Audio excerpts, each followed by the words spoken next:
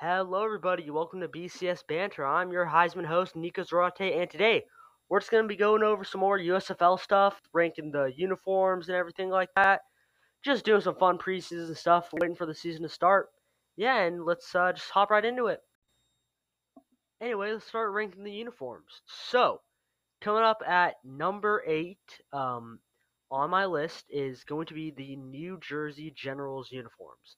Personally, I have nothing horrible to say about them. They're just kind of mediocre.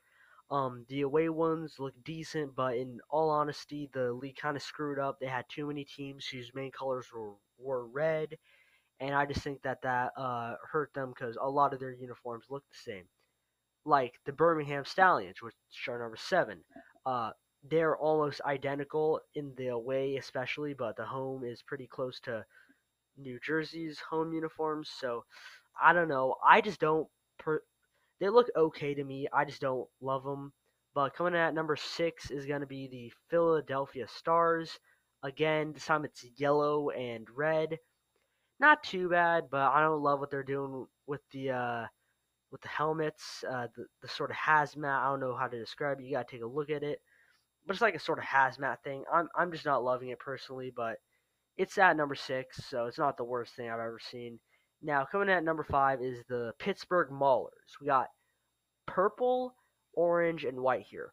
I really do like these uniforms. I really do, but I just feel like there's a lot of better ones. I'm not saying this is the worst out of the bunch. I'm not saying this is the best out of the bunch. They could have done a lot better, but they could have done a lot worse. Pittsburgh Maulers at number 5.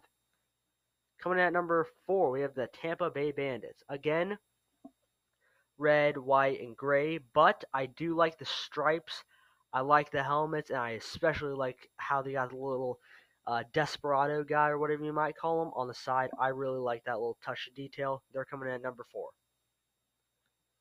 Number 3 for me will be the Michigan Panthers. Now, I really like these uniforms. I'm just not a fan of the blue and maroon mixture. Other than that, they look absolutely stunning, absolutely perfect.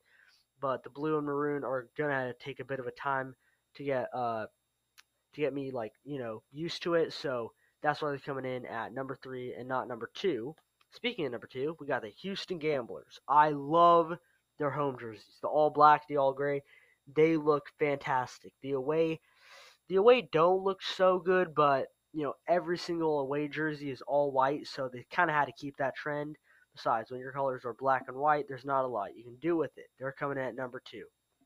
Now, coming in at number 1, my favorite uniforms in the USFL has to be the New Orleans Breakers.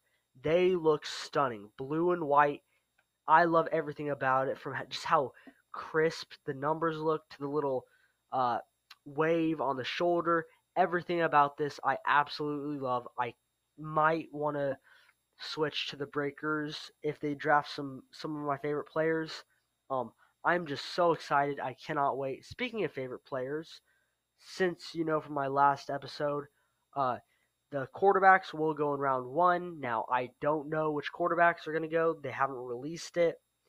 But assuming from a bunch of other people and some tweets, Brett Hundley, um, DeAndre Johnson from Last Chance U, Jordan Tuama from the St. Louis Battlehawks. I did not pronounce that correctly. Johnny Manziel may go to the league with Kevin Sumlin and everything. I've heard some rumors about that. None of this is confirmed, of course. None of this with the players.